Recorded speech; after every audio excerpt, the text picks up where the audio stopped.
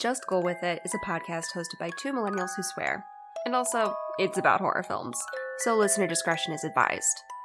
We will put specific content warnings in the show notes.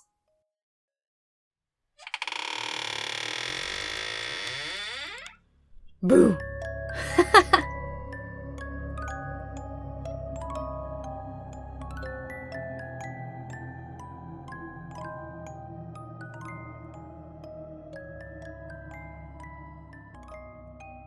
Hello. Welcome to Just Go With It, a podcast where we talk about how society influences our favorite and sometimes least favorite horror movies, and then we also give them arbitrary ratings.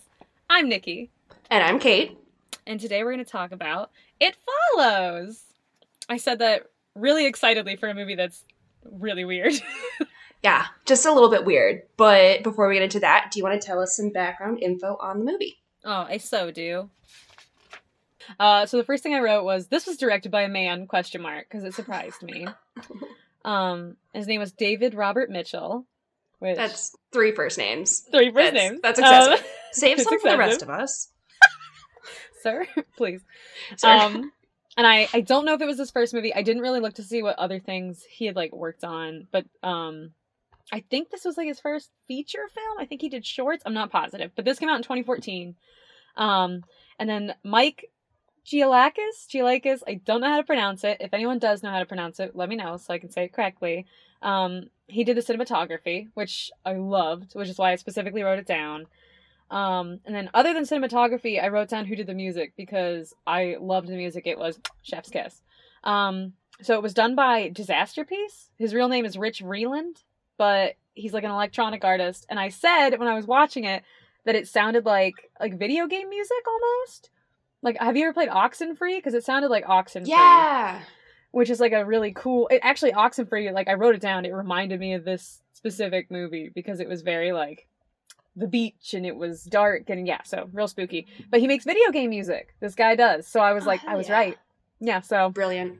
I'm a genius. Yeah, so, and I think the only other movie he's done was Under the Silver Lake, which I have not seen. Huh. But will watch just because of this, because I really liked his music. Hell yeah. So, yeah. Okay. So, we have some background information. How about a synopsis of the movie, which I do know is one of your specialties? Cruel. Yeah. Giving a synopsis is absolute hell. Let's do this. Here's the fun thing. People don't know, but we've already done this once because of my sound fucking up, and I still don't know what to say. And you've read the synopsis to me. I still don't know. I know that it's about a girl and she has a boyfriend or she's going on dates with this guy and they have sex after a few dates and he's real weird. I just want to point out during their dates, he's real sketchy and she's still it's okay. Which I get it, The things we overlook. The things we overlook, yeah. The red flags of him being oh, we should leave the movies. I'm not being weird. And you're being a little weird. So yeah, they have sex and then he drugs her and takes her to this scary fucking parking garage and he's yo, this monster's gonna follow you. Sorry. And she's okay. And then he just leaves her in the street, blah blah blah, and it's wild, it's buck wild and terrible. And she's hey guys, there's a monster following me to her friends, and her friends go, no. And then, they quickly find out that there is indeed a monster following her. I guess a curse. Monster, curse, whatever. So she's being followed. Yeah, so she's being followed by a curse monster. And it's terrifying because it can take the shape of people she knows, people she doesn't know. Just creepy people. And it only walks, it doesn't run. So that's weirdly more spooky. It ambles. I would prefer if it ran at me than just walk. Because then it's well, you think you're better than me? You think you can just walk at me? I'm not going to be able to get away? Is this a power move? Is this a power move? Yeah, exactly. It was so you think you can catch me even walking? And they probably could, because I'm a very sedentary person. I do not run. Move a lot. I don't run. So, yeah, and so she, they set up traps, they try to catch the monster. She, kind of tries to pass it on, but, doesn't. Because that's another thing. If the person you pass it to dies, it just goes back to you. So, that's a bummer. Yeah, and then they capture it. There's a lot of pools. I think there might only be 2 pools, but I feel there's a lot of pools. There are, in fact, 2 pools, but there are a lot of shots of those pools. She swims a lot. She swims girl a lot. Loves the water. She moodily looks upon the water a lot. She swims in it. She almost dies in it. Spoiler alert. Classic. Water. Classic. So yeah, that's what I took from it. I'm sure that you're gonna read the synopsis again, and I'm gonna be like, oh right, that's what this movie's about. So your synopsis was a masterpiece. I will also share one from Rotten Tomatoes. Great. After carefree teenager Jay sleeps with her new boyfriend Hugh for the first time, she learns that she is the latest recipient of a fatal curse that is passed from victim to victim via sexual intercourse. Death, Jay learns, will creep inexorably toward her, as either a friend or a stranger. Jay's friends don't believe her seemingly paranoid ravings until they too begin to see the phantom assassins and band together to help her flee or defend herself. So I got that part right. Her friends don't believe her. Yeah. We read the same thing. Yeah, no, those were carbon copies of each other.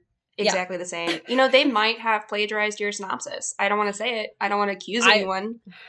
I didn't want to bring it up, but it did sound like they copied me. Yeah, it does. It's okay. Yeah. So that's what the movie's about. If you haven't seen it, go watch it. I would say go watch it before you listen to this. Or if you really just want to be confused and, I don't know, go for a wild ride, then don't watch it. Follow your heart. I'm not going to boss you around. Okay, so I've told you a few facts. A few of my teeny tiny little facts. And I've given you a spot-on synopsis. That's 2 chef kisses so far. That's a third. I know, that's how good I feel about this movie. Now, let's get some real facts from what I like to call Kate's Nerd Corner, where Kate takes excessive and beautiful notes and actually gives us genuine facts about this movie. Not just about the movie, but just like about the themes of the movie and how society influences it. It is aptly named Kate's Nerd Corner because I am a nerd and this is where I will nerd out. I do want to preface it with kind of this thing. This is not the only way or the right way to enjoy horror films. There is no wrong way to enjoy horror unless you're recreating it with non-consenting folks. That is a wrong way. That's a wrong way. That's a wrong way. I feel comfortable saying that's a wrong way. And same. I will also say, gotta double check with my lawyer, but Just Go With It does not endorse that. So. We don't. No. We don't. Hard line on that. But yeah, Kate takes lots of notes and does lots of research. I write down 1 page that says 2 words and I go, that's good. I'm really enjoying this. We are very different, but we both love horror the same amount. So I was an AP English nerd and then grad school made that permanent. So this is just who I am now. This is what it is. I spent hours researching and I actually cut 3 pages of notes because I was like, no. God. Save it. Build to that. I took 2 pages and I went, don't overdo it. I'm a nasty little gremlin, man. I wrote it down so bad, even I can't read it, so. I was moving my notes to a different page, and I was like, oh my God. Let them want more. Oh my God, I love it. All right, take us away. Whisk us away to Kate's Nerd Corner. So in this particular iteration of Nerd Corner, I want to explore cultural context and historical influences. So one question I kept asking myself while watching, aside from why pools, was, why pools? What's the point of focusing on urban blight in this film? Why is it brought into focus repeatedly? And then, and then an it article takes place in Detroit, right? Yep. Yeah. And that's actually where Mitchell is from. And not exactly the same area, I don't think, but I don't know shit about Michigan. I'm from Ohio. I don't either. We don't like that state. We don't like each other, apparently. Michigan's fine, live pure, whatever it is. Yeah, I think it's fine. I don't know. It's great. Don't come for us. Don't, please. So I was wondering, I think I Googled urban blight it follows because I was like, why? And then an article kindly reminded me when this movie was released and what happened only years prior. So, as Nikki said, It Follows was released in 2014. Mitchell, however, did start writing it in 2011, and filming began in 2013. So, what cultural events or contexts are important to understand? To answer that, let's journey back to 2008, even though I'm sure we'd rather not. Yeah, I was like, okay, yeah, bold choice. I'm going to say, personally, 15 wasn't great for me, so... I wasn't thriving. No, I was getting through. Oh my God. So, financial crisis, Great Recession, housing crisis. There are a lot of ways to refer to what happened from 2007 to 2009, but you can call them any of those things. I'm sure there are many more. In the U.S., we officially entered the Great Recession in 2007, though many call it the 2008 financial crisis. And it was the most severe economic downturn since the Great Depression in 1929. So, for the U.S., it officially ended in 2009, but here and across the globe, the effects were long-lasting. I know that in my hometown, it was felt severely and was compounded by the pullout of a major employer in our county, this ginormous shipping hub that was like air freight. So my town is like 13,000 people, and this place employed like 7,000 to 10,000 people in the Tri-County area. A lot were from my town. So then it pulled out. Oh, no. And suddenly, like, all the jobs were gone. Oh, damn. So my town went from a 4% unemployment rate to 15%. So it was a rough time. That is a rough time. I'm not trying to brag, but 60 Minutes visited us to talk about how sad we were. And Rachel Ray redid our soup kitchen and did a Thanksgiving special in our hometown. Thank you, Rachel Ray. Thank you, Rachel Ray. This is not endorsed by Rachel Ray, but like, listen, it could be. Hit us Sponsor up, Rachel. That's wild. See, I came from a town that was our entire like. We made our money based on tourism because I grew up in Florida, so like, you know, tourism was basically how we got our money, and it never really stopped. Like, so. My town was not as hard hit by this. I mean, it probably was. I mean, I was a high school kid. I didn't fucking pay attention. But, like, I'm sure that it was just as bad. But, like, we never had that big of an issue because, like, old people love Florida and they're always going to love Florida. Yep. So, yeah. I don't want to, like, get too far into the weeds on this, but certain parts of Florida will be underwater in, like, the next, you know, some decades. And people are still buying places in Florida. Like, it's unstoppable. Like, my family still lives in Florida. My, like, grandparents like bought a house in Florida recently and they're from here, like they live in Ohio, and I'm like, what are you gonna do with that? Whatever, if they want to live in that horrible town. I'm sorry, people who are from Florida, it's totally fine. Florida's fine. I grew up in a part of Florida that was not fine, so I have feelings about it. But, a few feelings were had. A few. So I was only like 15 during the Great Recession, but there was like this sense of dread and fear and hopelessness. You could see it in the adults. College was already expensive. Would my family be able to afford it? Would the family-owned business stay afloat? Would my friends have to move because their parents lost their jobs? God. Overall sense of foreboding and precarity reigned. And this was felt in communities across the U.S., though the media, much like this film, focused almost entirely on the white middle-class experience. Oh, 100%. Yeah. Oh my God, you're right. Yeah. I don't think anyone in this movie wasn't white. No, actually. Like, literally, there is not a single character of color, which is actually a trope that I have for later. Oh, boy. Yeah. I'm going to dive into that another point. So anyway. I'm excited. Why is it relevant that this film was produced after a monumental financial collapse? After all, It Follows is about a curse that passes through sex. Not exactly about investment bankers or whatever they're called. I don't know what they're called. Eat the rich and all that. So, to answer that, I think first it's important to ask how society understands its own fears and anxieties through metaphor and symbolism, particularly in horror. Mm-hmm. There are a lot of ways to say that something is a product of its time. Often it's used to avoid apology for insensitivities and blatant oppression. But in this case, I'm focusing on the question, what were the central anxieties of this period? How is this movie a product of its time?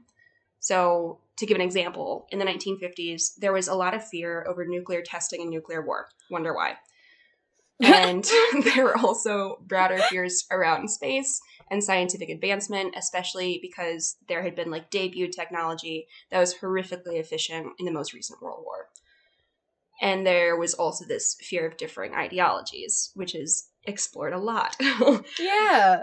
So we see that anxiety reflected in movies like The Beast from 20,000 Fathoms and It Came from Beneath the Sea. Kate's blowing my mind right now, and people can't see my face, but my jaw's just been open for like 5 minutes. Because like, I didn't think about any of this. I was just like, cool movie, love the lighting.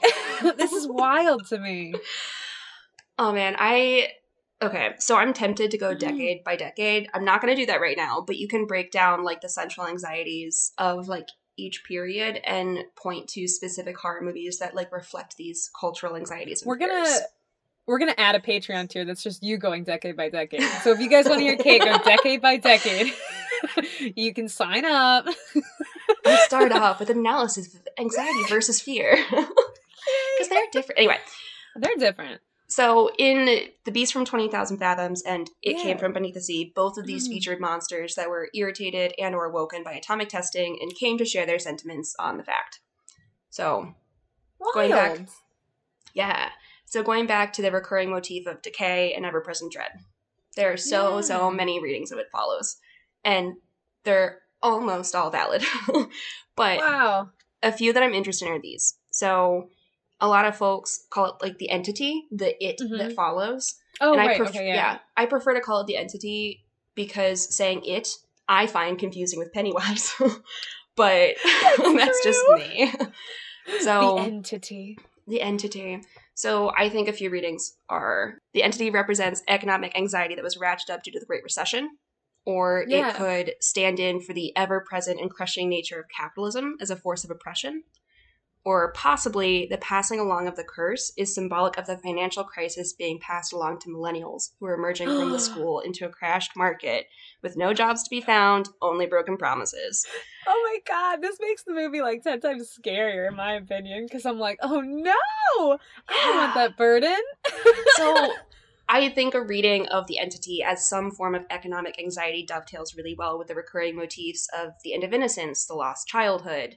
And we can get more into those motifs, but like when you see her plucking flowers when she's in the car with you, like I love that the plucking scene. of the flower is often symbolic of the end of childhood.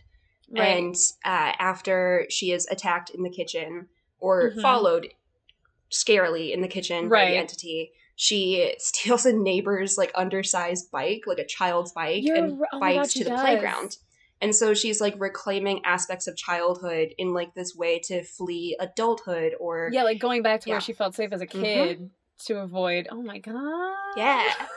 So we've talked society. No. Let's talk horror. Yeah, okay. So it's so funny. Okay, so, like, everything you said makes way more sense than, like, what I've written down. Because I wrote all my notes before I heard any of this. So... I guess the one thing that I wrote down that I thought the entity was supposed to be, before I knew all this is probably going to sound stupid now. No. But I thought it was interesting because it almost felt like a way that, like, to shame the woman for enjoying sex. Because that's a thing, is that, like, men can enjoy sex totally fine. Mm-hmm. But then when a woman does it, it's like, oh, whoa, you can't do that. Yeah. So it almost felt like they, like, turned like the scrutiny that women get for enjoying sex into like an actual monster that can like follow them. That's what it felt like to me when I was watching it. But then at the same time, that is kind of taken away by the fact that like there are men in the movie who like the same thing happens to. So it felt like that at first, but then I guess the longer you watch, the more you're like, maybe not, because I guess it happens to everyone. So now that you've explained that just makes more sense. And I'm like, oh my god. I think there are a lot of valid readings. Like, I think that there's totally a reading where it's like the cultural discomfort with women's sexuality. Oh, yeah. You know? Like, it's just, it was just a good movie. Uncomfortable to watch at times, for sure. Just because of the whole, this poor girl. Like... It made me so mad when I was watching it because the man, Hugh, I think his name is, has like no problem passing this on to her. Like that is his plan from the start. Once he finds out that this is like a problem, he's like, well, I gotta pass it on. That's what I gotta do. And like, he gets a whole plan, makes a date. He courts this girl. I say court like I'm in fucking 1800s. But he does. Like he takes her on dates. Asks permission. He's like, yes, we'll go on a date to the circus. I brought flowers. He does. To the circus. But that's where people go on dates in the 1800s, the circus, right? Yeah, sure. They throw peanuts at elephants. Don't do that. Elephants don't like that. Advocate for elephants, Nikki. Yeah, that's me. But they go on dates and stuff, and he, like, plans this clearly to the point where he, like, rented an apartment. Like, he had all of these things planned out, went to a town that he knew people wouldn't know him. Whereas when she gets this curse, her first instinct is, like, to be scared. But also, like, it's not to pass it to anybody. Like, she thinks about it for so long because she's like, that's not right. Like, she's like, I can't do this to somebody else. And it just, to me, that was so interesting because I was like, a man's first instinct is, oh, I'll get rid of this. I'll give it to some girl, whatever. Whereas the girl was like, that ain't right. Like, I'm not going to do that. And something that's wild is I don't think she was the first person he passed it to. Oh, no. Because he knew. Annie. That if you... very first... The person that, like, the opening scene is... The girl, Someone else pointed this out. It was not I that noticed this. But the photo they find of Hugh in the porno magazine, it has... the girl! Yeah, and that's the girl that dies in the first scene. And he mentions, he's like, oh, well, if you die, it comes back for me. Because he knows. Mm-hmm. And I wonder if that's just another girl that I'm assuming it was probably, if there's pictures of them, like, a girlfriend or someone that he was, like, dating. But still, like, he had no problem. He was just like, oh, well, she died. Got to give this to someone else. Yeah. And the whole movie, it made me mad. The whole movie. Because she thinks so hard about it.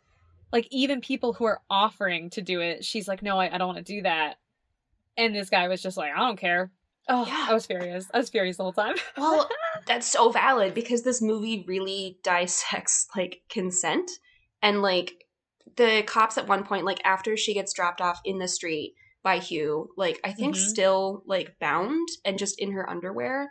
I think she's not bound, I don't think, but she is just, like, in her underwear. Like, she doesn't have her clothes. No. He literally leaves her in front of her house on the street, and her friends are, like, outside playing a card game, which it might not be the scene, but at one point the card game they're playing is Old Maid, in which there are no winners, there's only a loser. Yeah, it is this one.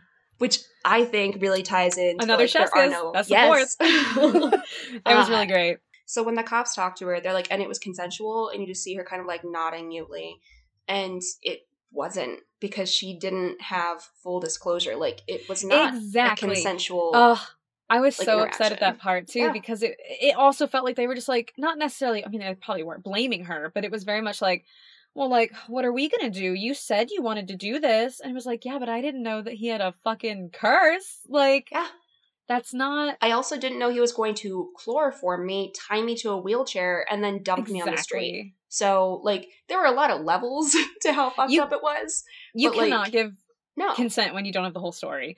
Right. And I was furious when they were like, well, was it consensual? And I was like, no! Ugh. No. Yeah. That part made me so mad. That I teach for my job is that consent is fries. Freely given, reversible, informed. And, you know, the ES. It's important too. But it's like enthusiastic and specific, but informed. She was not informed of what all this entailed. So it wasn't consensual. And that theme comes back, like, even more aggressively when you see Greg die. We haven't talked about Greg yet. He sucks. Oh, right. Greg. Yeah. I honestly forgot his name because I was like, this guy sucks. Like, I just kept calling him the bad neighbor. I was like, oh, this bad neighbor. He's basically the epitome of the male gaze in this movie because he literally ogles all of the women. Every single woman. And he literally has that whole white knight thing where he's like, well, I'll just can't. He doesn't believe her. But he's like, well, if I say I believe her, or even if I don't, I'll say that I can save her, and then, you know, I'll get what I want. Yeah. And he does. But then he gets his comeuppance, and I didn't feel bad. I was like, nope, sorry, Greg, bye. No. And, like, there's a scene where he's, like, surrounded by laughing girls at a table, and I keep wondering if, like, Yara and, like, Paul and Kelly are asking him, like, you haven't seen anything? He's like, no, I haven't seen anything.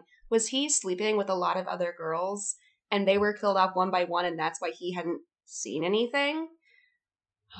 Because maybe, it doesn't leave anyone alone for that long. Well, see, and that's the other thing about this movie is that there is not a super distinct timeline. Like, there's no distinct time period. We know that. God, yes. Which is, like, one of my favorite things that movies do is when everything's kept so vague and just, it's like that uncanny valley of, like, this could be modern, this couldn't be, I don't know what this is, but I liked it. Like, I loved, that was one of my favorite parts.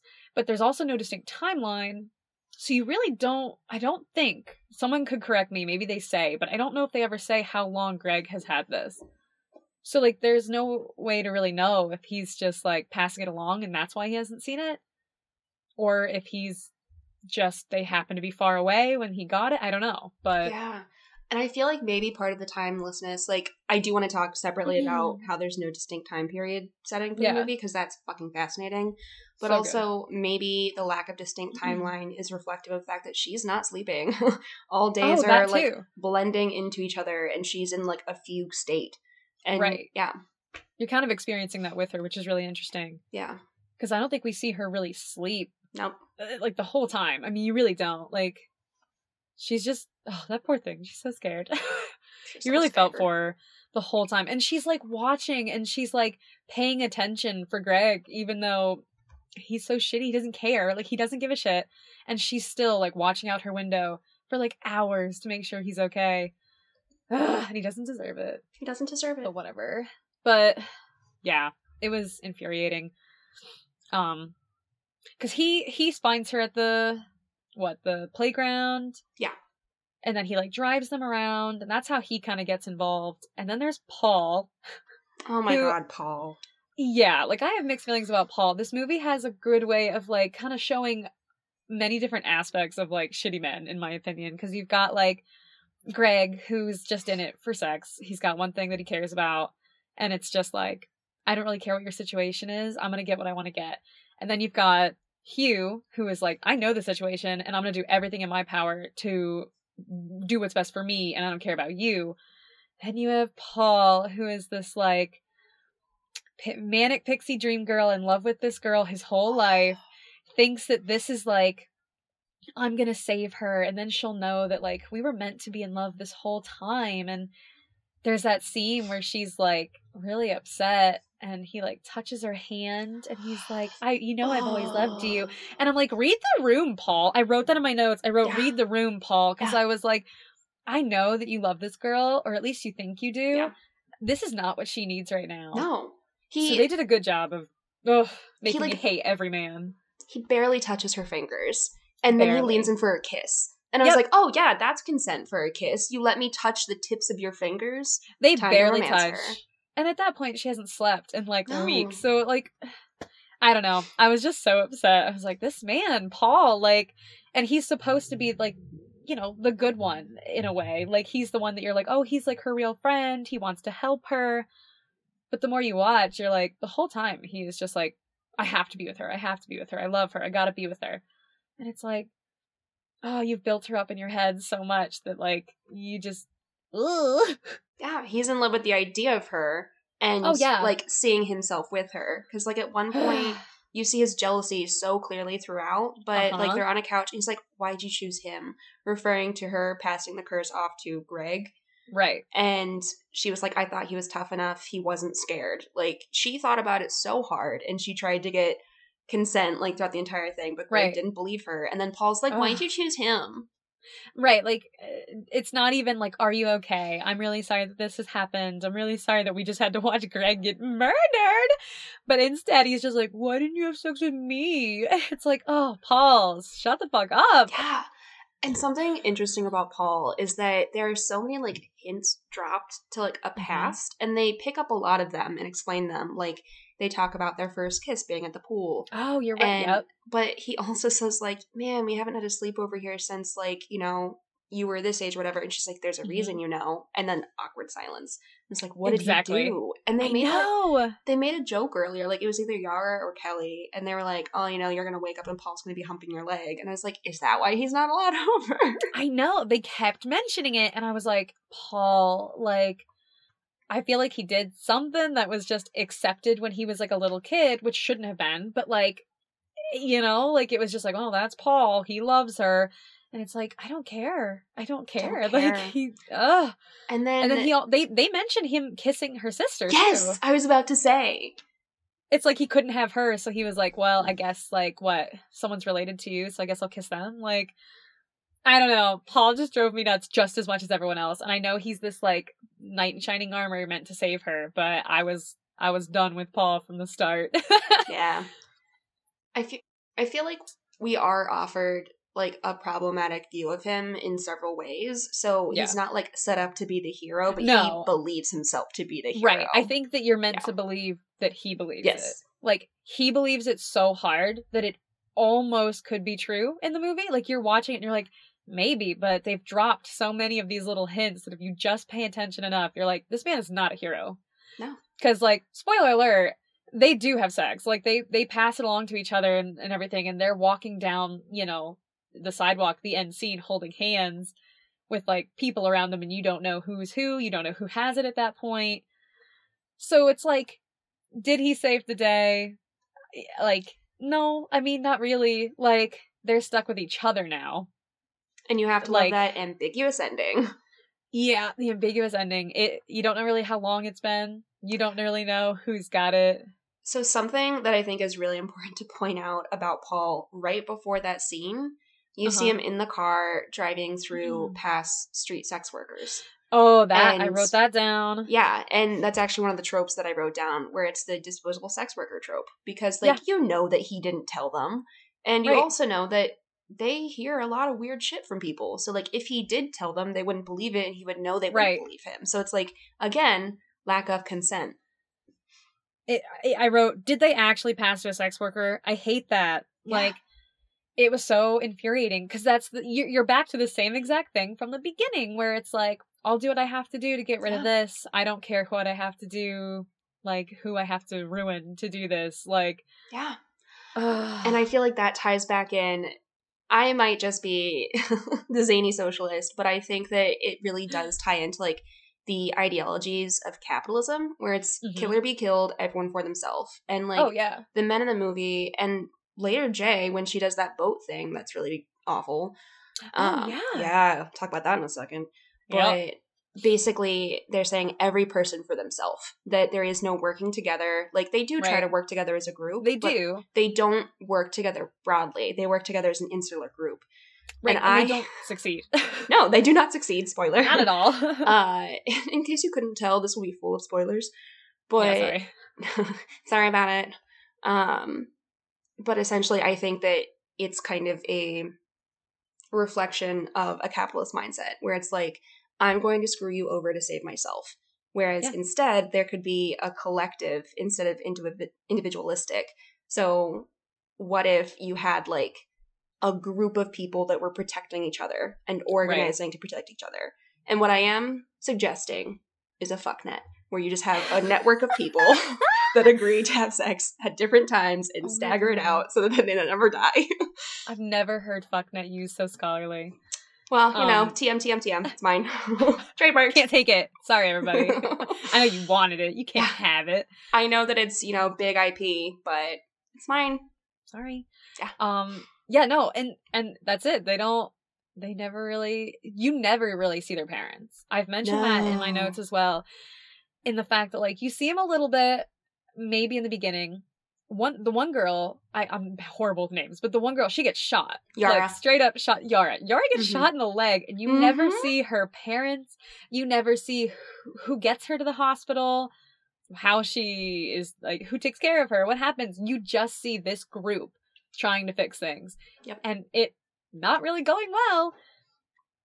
Like, all you do is see them, it's every man for themselves in this capitalistic idea, but also, like, even this group. I mean, this group was like, well, we'll help each other. We don't need anyone else, kind of thing. It was very frustrating. It was very frustrating to watch them just, like, not do well. Like, and to not really have any solutions outside of their group. Yeah. And that's like a tenet of horror films, is to, like, create a sense of isolation and desperation from that. And then you mentioned Yara, and this was, okay, so I love TVtropes.com. They're not sponsoring us, they should, but I absolutely adore, you know how you can go, like, down a Wikipedia hole where you just, like, page to page to page? I can do that so easily with TV tropes, because in each article, it can be, like, an article on the trope, and then it has a master list of, like, films it was in, TV shows, like, books, podcasts, music. Oh my god. Okay, so we're gonna talk tropes. Are you familiar with the word trope? Yeah. Okay. So basically, each, like, when I went to tvtropes.com, it follows, it gave a list of the tropes in the movie, and then you can, like, it'll also say, this can be similar to or mistaken for this trope. And I went through and I, like, pulled some of my favorite from the list. Oh, hell yeah. Okay.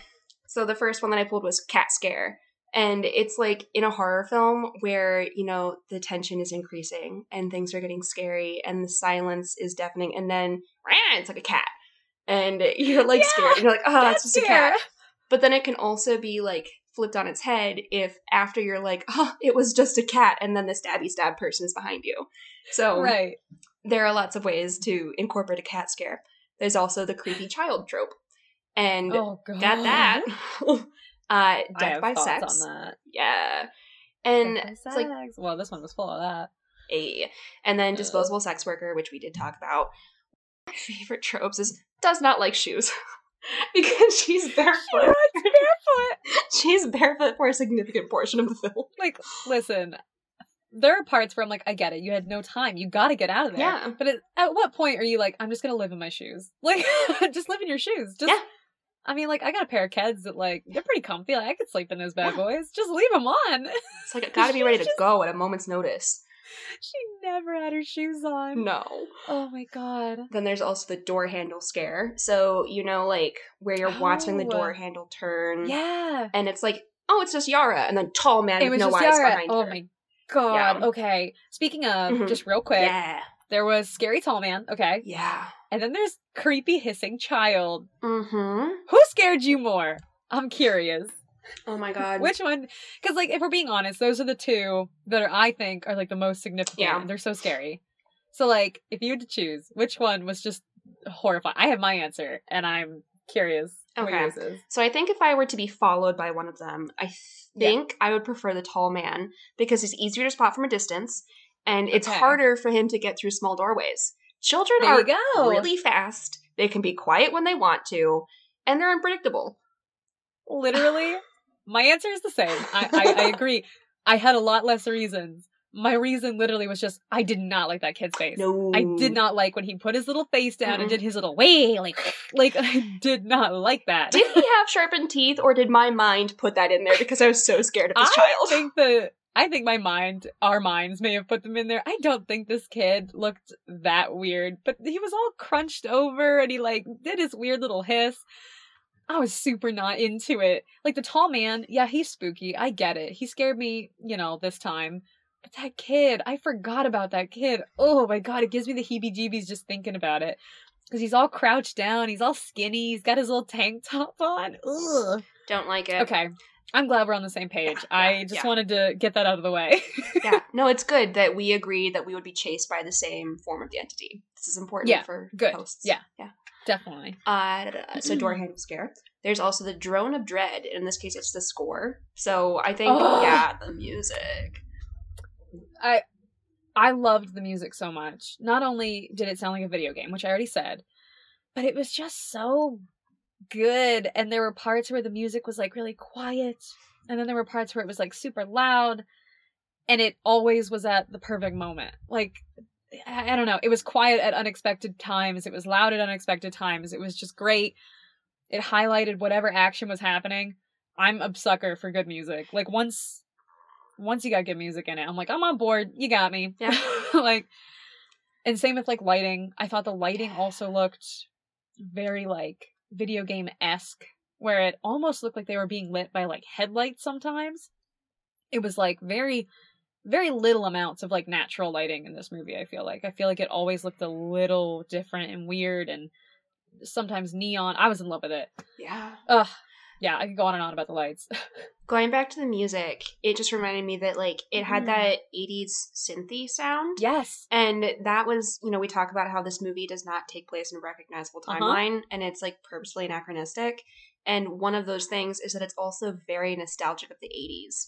And that's because that was, like, one of the golden ages of horror films. And, like, definite homages to Halloween. So, like, in the scene where she's in school, that's a scene from Halloween, basically. And, like, when she's leaving and she's being followed. And then, like, the last scene where she and Paul are walking away, that's, like, them. Yeah. So. Yeah, they had some great, great moments. And the timelessness also, like, with my favorite thing, finding the products. They only had a few. The only one I really noticed was the Coca-Cola that they're drinking. Was it vanilla Coke or cherry Coke? I feel like it was cherry. Or was it just regular Coke? I don't know. Well, they had, like, cans of Coke, and that was, like, the only product you really see throughout the whole movie.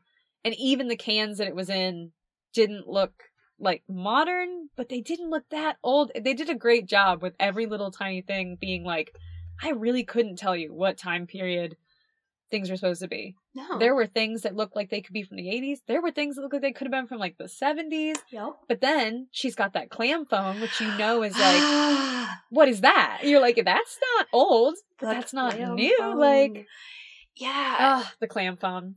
The clam phone. Which is not a phone. That thing's an e-reader. What did we call it? A C-reader. A shell phone. Genius. Or a C-reader. A shell phone. Yeah, because like all she does is read poems from it. So it's not a phone, but like I loved that. Yeah. They were just the weird, like not giving them phones, giving them this weird thing is just great. Added to it. Yeah. Ugh. Absolutely. And like I was trying, like this was the second time I was watching it, and I knew from the first time, like, okay, I'm gonna really try to look out for clues on when this is. And like the cars that they're driving around in are like 80s station wagons. And then there are some cars from like the 90s. And then they're always talking on corded telephones. Yes, which, so you never know. And then like their TVs are like the old style TVs. And the movies they're watching on those are decades before that. Ugh. And it was it was just cool. They so many things just led to being like, what? When is this? What is happening? And then, like you said, with like it takes place in Detroit, and with all the like the decline, and it's supposed to look kind of run down, so you know that like it can't be that modern. Like it was interesting. Yeah, man, I could just keep getting stuck in like the timepiece. I know. There's so many parts about this. There's an interview with Mitchell, and like they're like, "Where'd you get the idea for this?" And he's like, "Well, I had this recurring nightmare as a child." Oh god! And so it came partly from that, but then he also ties it into like wanting that timelessness, not just so that like it's not dated by like an old flip phone or something, but also Goose just jumped on the floor and he was like a good bonk. My god, my Goose. It's not even a big cat. I know.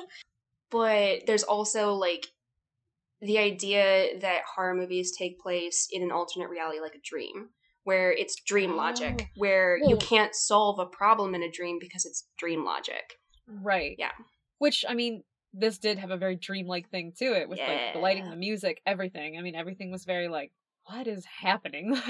And, may I just say, some of the best camera work that I've seen... There's a shot, like a running shot where they are spinning around very slowly in the high school when they're trying to find Hugh. Love that and scene. Information on Hugh. You see them go into the office and the camera really never stops moving, and it circles around like the whole high school, and you see everything, and then it just ends looking back at them in the office after getting the information they wanted. And I loved that.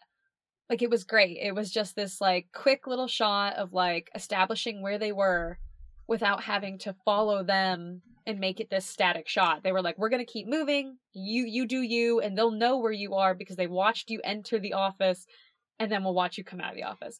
I loved it. Also see the entity in that scene. You do? Yeah. Oh my god, you do. And that's, like, another thing. So, you've watched The Haunting of Hill House and The Haunting of Bly Manor. Yes. So, it's, like, upon rewatch... in a dark room with a better TV than I had the last time, I rewatch them so that I can find the hidden ghosts, because there are like dozens of hidden ghosts, there like the Plague Doctor and such. And so I feel like watching It Follows a second time is like every scene where there's more than just them. I'm like, okay, the entity is somewhere. Yeah. Which is so funny that you knew to look for that, because I would have been absolutely screwed if this had happened to me, because not once did I pay attention to, like, other people. If this person wasn't, like, explicitly following her, I was like, must not be around. Like, I was just no screams, no problem. Exactly. I was like, nobody's screaming, nobody's upset, we're good. Like, and you're here like, oh, I saw it. And I was like, saw what? like which just speaks to how different we truly are still. It's so, like, the things we pay attention to are so... I was so into that camera, like, scene that I was like, oh, look at... they must be using such a cool camera. Like, this is so great. And you were like, there's the ghost. And I love it. And, like, you really catch different things. During that scene, I also wrote down, like, camera work, question mark, because I was like, I know this means something. I don't know what it means. I was like, Nikki'll get it. I mean, yeah, because it was just, I know, it's so great when I get really sucked in when movies can show establishing shots without having to just, like, stare at their main character. Because, like, I feel like I don't know. I feel like it's nice when you can trust your audience to be like, you know where the main character is. We're going to show you other things and you can focus on that while still knowing who is in focus in this. Like, yeah. We knew what they were doing. We knew that they were getting info. We didn't need to see them doing it. And it was great. Because then when you get the shot of the entity, like, I wouldn't have noticed that. Nobody would have if they had just been staring at them the whole time. So I think it's nice when you can trust your audience to be like, you figure this out. We'll show you some more things. Like, it's good. It just reminded me of another scene that has a similar style where it's not like rotating in place, but it's showing a pan of the hospital rooms. And there are characters of color, but they don't have speaking roles. They're just people in the hospital. So I thought that scene also showed kind of like a slice of life, but in like this really morbid way, because it's like everyone has a different reason for being in the hospital. Everyone was screwed over in a different way by the recession, where it's like you're seeing different forms of suffering and then you see her specific. Right. And that's, another time where they're like, we know what the focus is here, but like, we can show you more, and that's nice. Like, I always like that. Yeah. So do you want to hear some of the other tropes? Yes, I want to hear the other tropes. Okay. We're like halfway through the list. I have to readjust my legs. Okay. Sorry. So, the end. Or is it? And this refers to the ending. Or is it? Got that. And then foreshadowing. Just every which way. Monochrome casting, which we've talked about. Oh boy.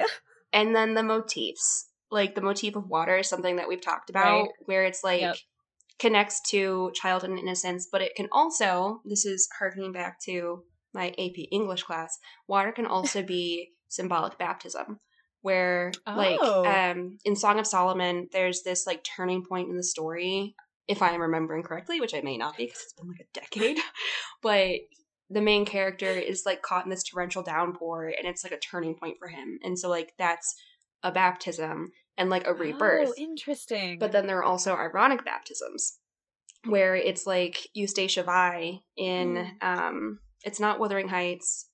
I'll remember it in a minute, but it's another like period piece that is kind of similar.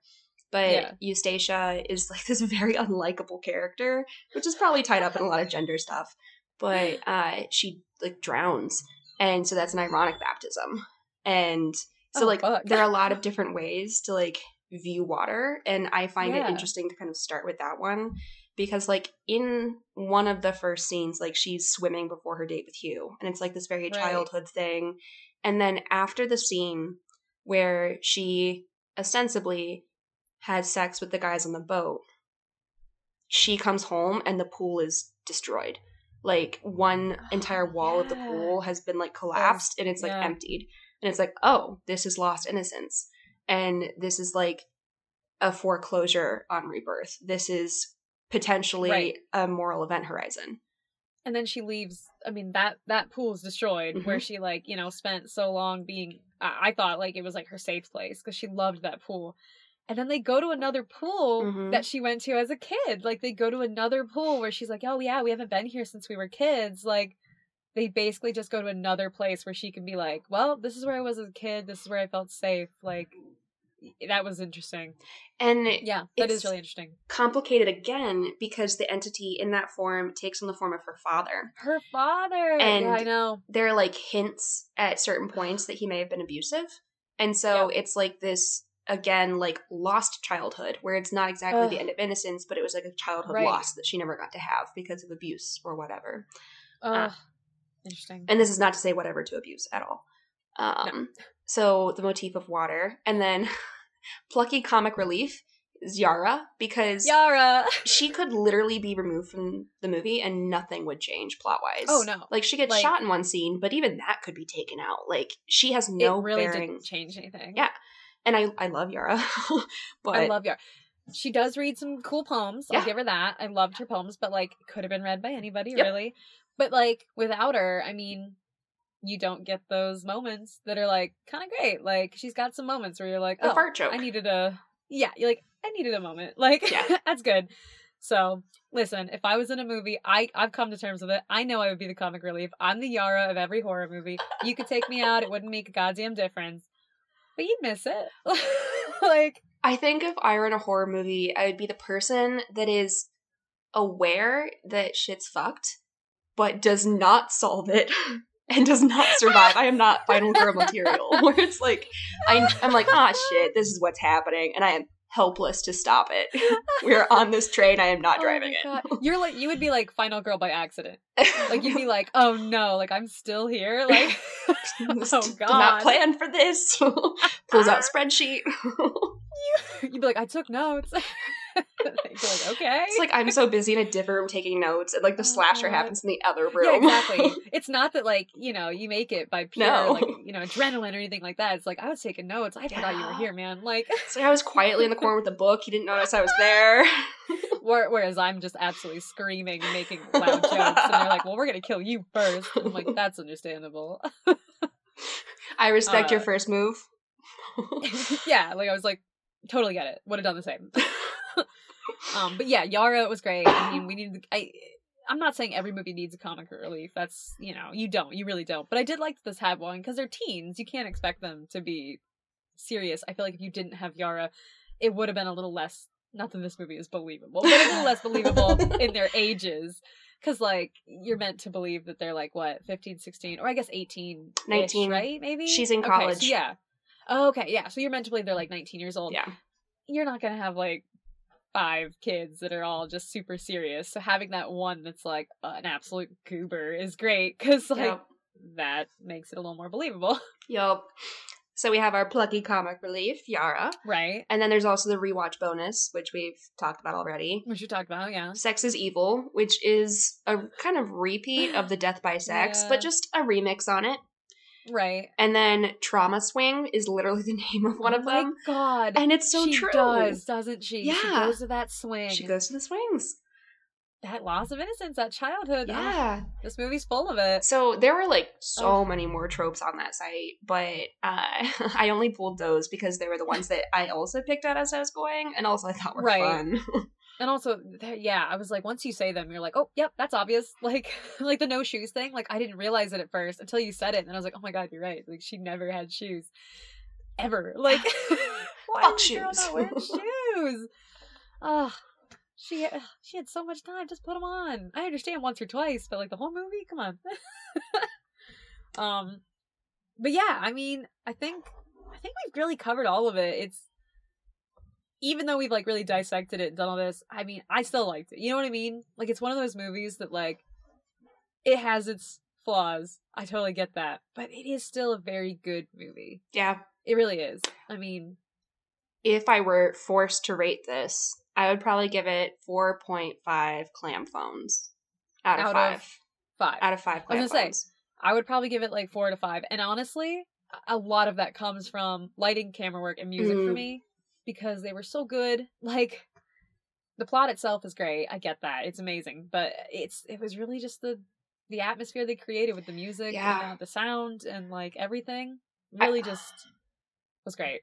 I think I'd give it like a 5 for the like strength of the symbolism and metaphor. Yeah. But then like a 3 for the like continuity of the rules for the entity, because they say that it's really smart and that it always takes like the shortest route, but then it does things that just like don't make sense. I feel like, the entity was a little bit like an afterthought for being such a big part of the movie. They were kind of like, we'll get to that. Like, it's fine. I mean, listen, they did make him spooky. That stupid little kid in the tank top's gonna haunt me forever. So, even with the continuity errors, I'm still scared of it. Oh, for sure. Me. Yeah. But yeah, I would say the same thing. If it didn't have such amazing, like, atmosphere and everything, I probably would give it less. Mm-hmm. But it does take you to a dreamlike place. Like, it really does. And I know that's what he wanted to do. So, like, hats off to you, man. You really did it. It was very weird. Having no time period. Yeah. Having all of that. It really was great. You feel like you're in a reality bubble. Like, a separate, invented reality. Like, I watched it and it really took me out of everything else that was happening, because it just had nothing to remind me of anything else, because I was like, I don't know what this is. yeah. So yeah, I would say the same thing. 4 out of 5 clamshell phones. Seashell. What do we call it? Sea readers. Sea phone. What the fuck? Shell phone, sea reader, clam doll. I think you said clam doll. I did say clam doll at one point. Oh, the cursed clam doll. Kindle, but with a because that's all it was a clam Kindle. A clam doll. Oh my god. 4.5 out of 5 clam dolls. Yeah, 4.5 out of 5 clam dolls. I would honestly watch again. Yeah. I've been listening to the soundtrack, can't lie. I love it a lot. I've had it on like repeat for a little bit now. Yeah. I mean, that's that on It Follows, I think. Yeah. And I'm definitely going to rewatch at some point. Not this week, not next week, probably like next year, to be like, okay, when did I miss TXT again? I'm going to rewatch it tonight. Oh my god. Honestly, I might rewatch that one scene just to be like, did I really miss the entity in my favorite shot? Like, like really? The one that I paid attention to so much. I was so excited that I didn't see the monster. I mean, it looks like people. Like, okay, wait. I had a question though, real quick before we go. Mm-hmm. How often was it naked? It was naked a lot. Like at one point, a lot. Okay, right? So at one point, people think it's her grandpa, and it's standing naked on the roof of her house. Yes, it is. And like, why? That was another thing, and we don't have to get into it because I know that's the that on that follows. It follows, but naked. It was naked a lot. Yeah. You know, and I couldn't tell if there was significance to when it was naked to when it wasn't. It's naked when you first see it. Yeah, and that's it's naked when it's a grandpa. Hugh's mom when they first see it. Yes, Hugh's mom. Yeah. Mm-hmm. Oh, gross. Okay. Yeah. But then when it's like, you know, people you know, it looks to be clothed. When it was the scary boy it had on that little tank top. You really fixated on the tank top. Yeah, I don't know what it is about this tank top that really gave me the creeps. Had that kid not had a shirt on, honestly, I would have been like, whatever. But for some reason, his nasty little tank top is haunting me more than anything else.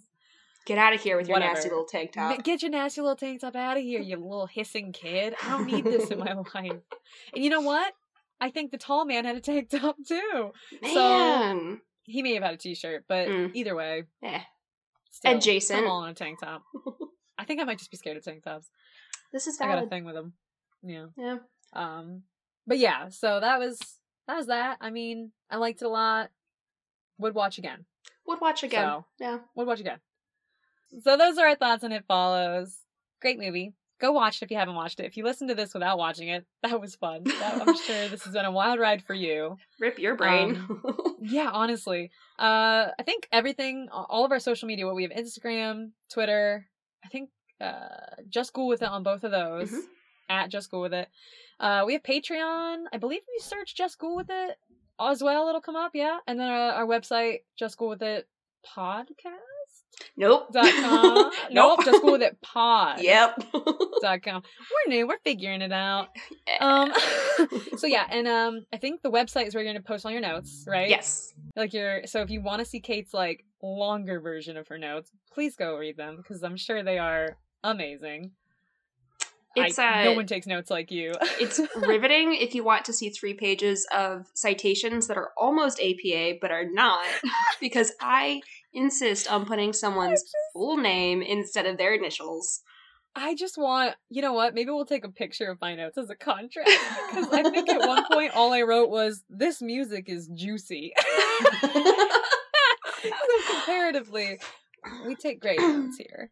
I mean, I just, you know. So yeah, if you want to see those notes, I highly recommend it. Go read those. And, you know, stay spooky, stay scary, and come back next week. Stay spooky, stay scared. Stay spooky, stay scared. Stay scared. The world is scary. Don't do that. Stay scared. Everything's upsetting. And also, if you can find that seashell phone, send me one. Oh, I want one. Great. S'il vous plaît. Yeah, send us 2. Thank you. It's an old makeup compact. What? Yeah. Okay, someone make me this. Thank you. Send it to me. I'll give you my address. DM me on Twitter.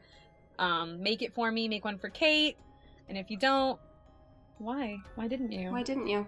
Why didn't you? We were very clear about what we wanted. I don't really see what happened. It's like you don't even like us, guys. Come on. God. It's like you don't even care. God, bye. I'm ending it on that.